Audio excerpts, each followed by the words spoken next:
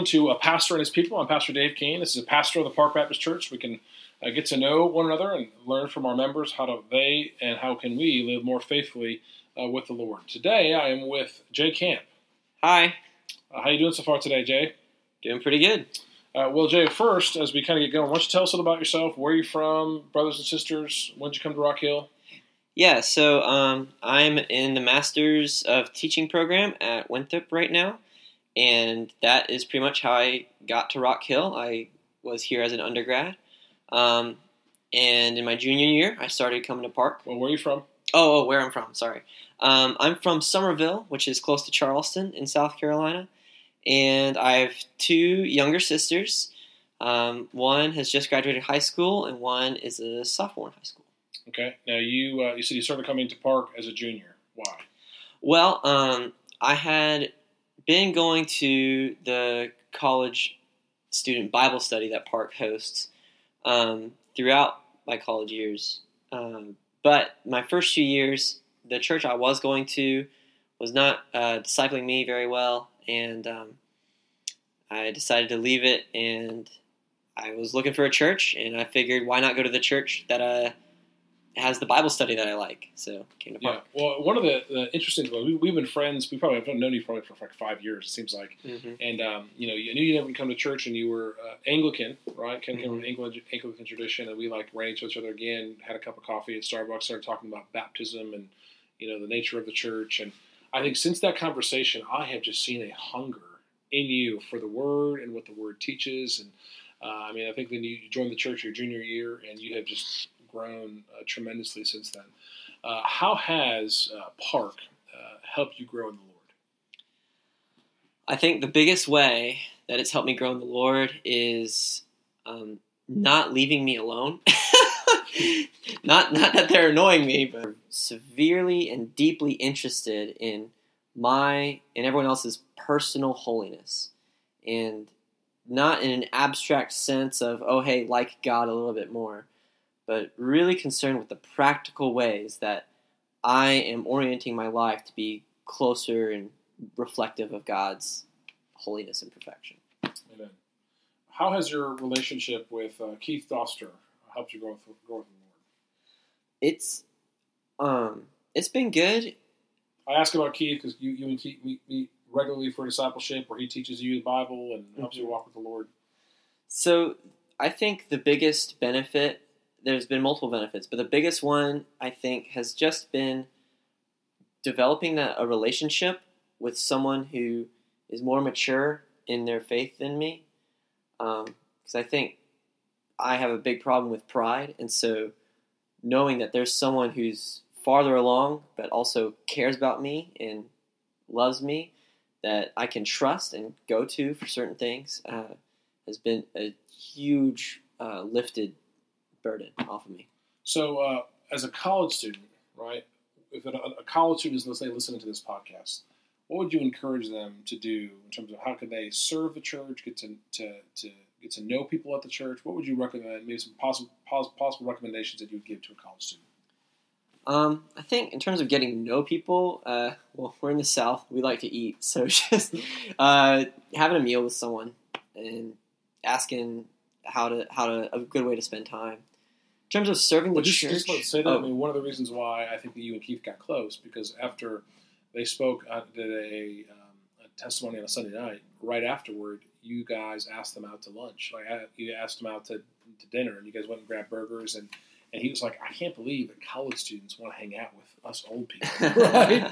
So anyway, just affirming knowing people through food. Anyway. Yeah. So serving the church. Absolutely. I think in terms of serving the church, I think there's two main ways, and I think one main way is asking the elders or the deacons what are some practical, just grimy, not elegant things that the church needs to get done, like organizing some of the stuff or helping get clean out different parts of the church or stuff like that. That's a major way. The other major way is getting to know a few people and asking how you can help them personally in their lives, like taking care of someone's kids or helping someone with their yard work or renovating their parents' house, for example. Yes, that's a fine example. So one of the things I appreciate about you, Jay, is that you like to think, right? You're a thinker. You like to look at maybe how we can make sense of abstract things. And you really kind of developed that in your love for apologetics. Mm-hmm. Maybe tell us a little about your experience being involved with Ratio Christi in college, and how did that love for apologetics grow, foster, and maybe ask some follow-up questions after that. Yeah, so I'm when I was an undergrad, I was a helper in an organization at Winthrop called Ratio Christi, and it is basically a ministry on campus that seeks to minister to both Christians and non-Christians by engaging their mind, not necessarily by a fancy worship service or a lot of food or whatever, but by asking tough questions and engaging in deep conversation. And I got into that my freshman year. One of my friends from high school was in the leadership in Ratio Christi, and he wrote me in. And were you interested in apologetics before that? Well, I suppose I was. I just never knew that it was called apologetics. I loved thinking about, for instance, like the way the universe works and the origins of the universe. And I loved tying that in with Christianity and the biblical account of the origin of the universe and trying to figure out if they could fit together and how they might fit together and so forth. I don't believe a lot of things that I used to, that I developed on my own, but I just always was interested in that because of my parents asking me questions. But it wasn't until college when a name was given to that, and I was made aware that, oh wait, people actually study this for real. Like, this is people's doctorate work and their academic work and so on. So that's how I kind of got into it, and then, I don't know. Ratio Christi is interesting because it broadened my view of what intellectual topics Christianity has a say on. I think we Christians might think that the one intellectual topic that Christianity has to say on might be like creation and evolution. That's it. That's the only time we intellectually intersect with the culture. But there's a lot of different ways that intellectually Christianity engages with popular held beliefs in the culture. Yeah, and it's interesting too, because when you think about why most people are Christians, usually it's because their parents, they were raised in a Christian home, and they were taught those things when they were younger, and they adopted those things. Right. I always tell people that I'm a Christian not only by faith, but by a reasoned faith. Right. If I look at Christianity and I look at the worldview of Christianity, I think that the Christian worldview is the most consistent worldview out there compared to other religions. Amen. Right? And I think that people want to kind of put Christianity in kind of this private, personal, but it is a public perspective. How we view the world interacts with everything in life, mm-hmm. right? So maybe where's a good place to start? If someone's listening to this and, hey, I'm not involved in apologetics, but I kind of want to be. Mm-hmm. Where would you maybe have them start? There's a few. I mean, this is an intellectual thing, so there's going to be some reading involved. But a very popular book is called "I Don't Have Enough Faith to Be an Atheist." That book is pretty much apologetics, Christian apologetics 101. It covers things from dealing with scientific objections to Christianity all the way through to historical evidence for the resurrection, why Christians believe in absolute truth, our view on morality, all sorts of various subjects. That's a good resource. Honestly, the way that I really engaged with apologetics when I first started out, I didn't read it all my first 2 years. I just watched YouTube videos of famous apologists and saw them talking and heard their arguments as they debated with people and answered people's questions. So I think that's a major way as well. Maybe give us two apologists that you would recommend people to. Two apologists. One is called William Lane Craig. He's one of my favorites, I would say. And another one, oh gosh, it's hard to pick two. Go 3. Frank Turek. That's Turek. Who wrote the book? Who wrote that book? I don't have enough faith to be an atheist. And let's see, one more. Oh, Gary Habermas. He does a lot of work with the historical evidence for the Christian faith. Now, they have a National Apologetics Conference coming in October. You want to encourage people, maybe a little commercial about that? Yeah, I'd love to give a commercial on that.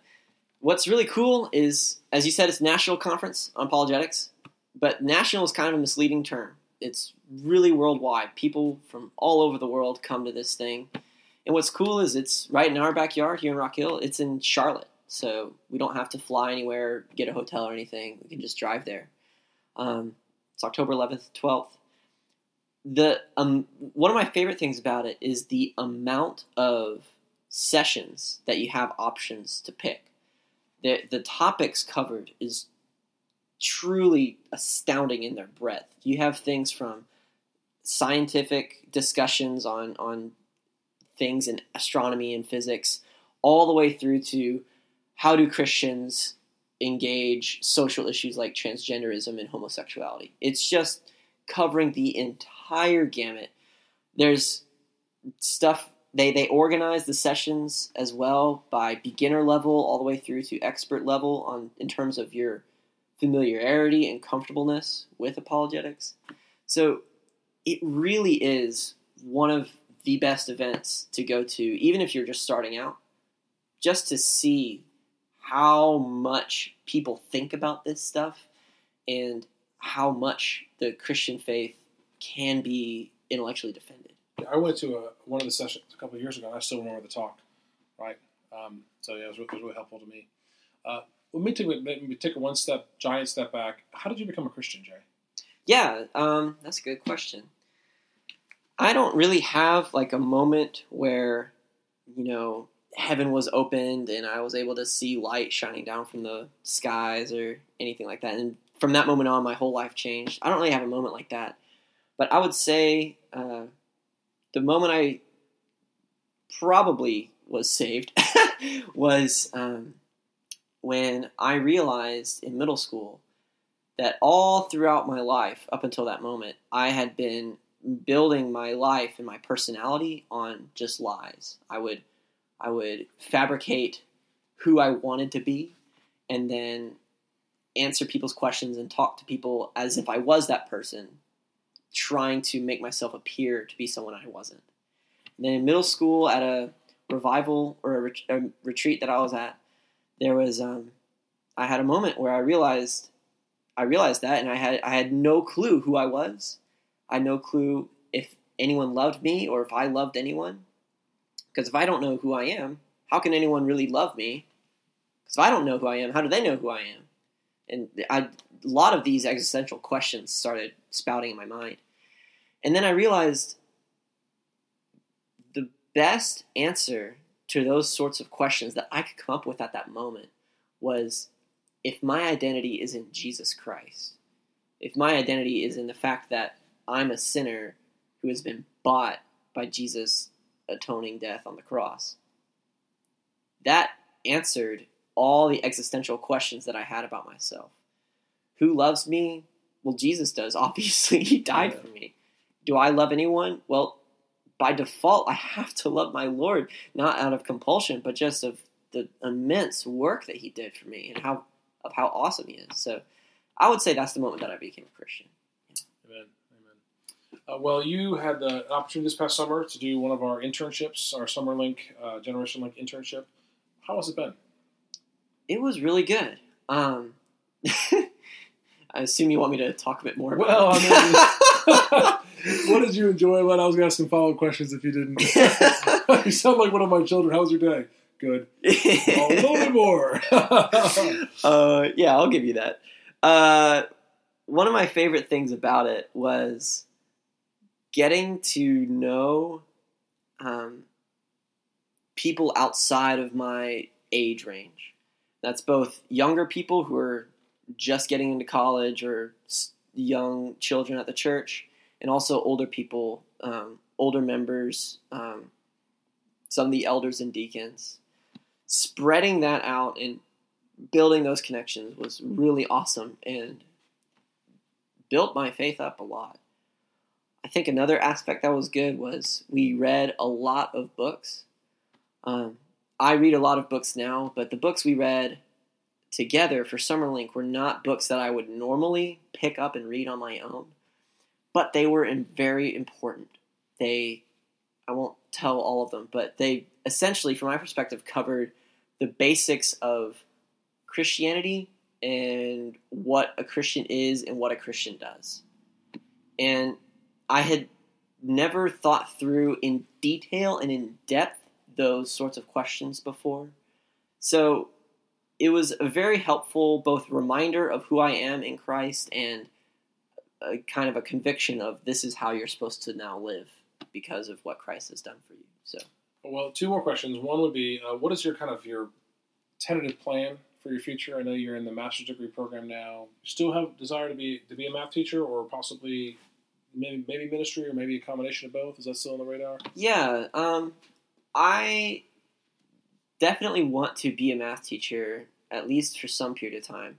One, because that's how my loans are forgiven, and then two, I think I heard this advice from someone. I'm not sure. Maybe it was you, but it's usually wise for people who want to be in the ministry, either as a pastor or as an actual missionary or something like that, to have some, quote, real world, unquote, experience first, just so they can see how do I live out my Christian faith as a lay person before I try and figure out how do I minister to people and help them along in their life.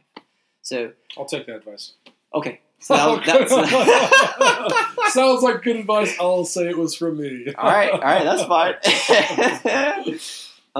So I'm not really sure. I definitely want to be a math teacher for at least a few years in high school math. I don't know what the Lord has in store, but definitely those desires to be a teacher and encourager of other believers in some way, whether that's in the ministry or just as a lay person doing some extra work. I don't know. Well, how can we specifically be praying for you right now at this point in your life? So, part of my master's program to be qualified to be a teacher is where we have to be in an internship where we basically have spend all the time and energy and resources of being a full-time teacher, but we don't get paid for it. And it's hard to work a part-time job aside from that as well. So it's just going to be a very stressful year. But just pray that my faith wouldn't break down under it, and that I can discern how to best incorporate Christ in the classroom in that stressful time where I'm having to accommodate other teachers and not do exactly what I want with the classroom. All those sorts of things are hard. You got it. Well, let's pray for you. Thank you. Heavenly Father, we thank you so much for Jay and just his love for you and his evident love for your church. God, I pray that you continue to grow him in both. God, we thank you so much for his mind and how he thinks deeply about the things of God. We pray you continue to sharpen and strengthen him in that area. We also pray specifically, Lord, for this next year. I know it's going to be challenging with the internship and finances and all the different things that come with it. I pray, God, that you would use this season of trial to grow him even further in his faith. So, Father, we thank you so much for him. Thank you for the gift that he is to Park Baptist Church and the example he is to so many. We pray, God, that you would continue to work and grow him in your likeness. We pray all this in Jesus' name. Amen. Amen.